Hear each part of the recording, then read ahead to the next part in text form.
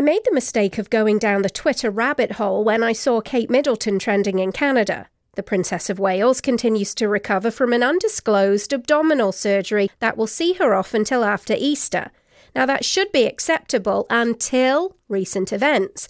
Prince William suddenly pulled out of a memorial service citing personal reasons, which has led to the speculation, what the heck is wrong?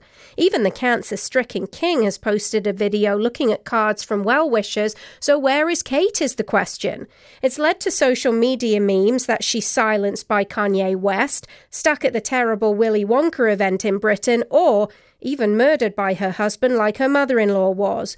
All the crazy conspiracy theories are there. I get someone's health is private, but this is the future king and queen we're talking about. And if the late queen performed her duty 2 days before she died, William could reveal more, if nothing else but to end this ridiculous speculation. I'm Sarah Mills.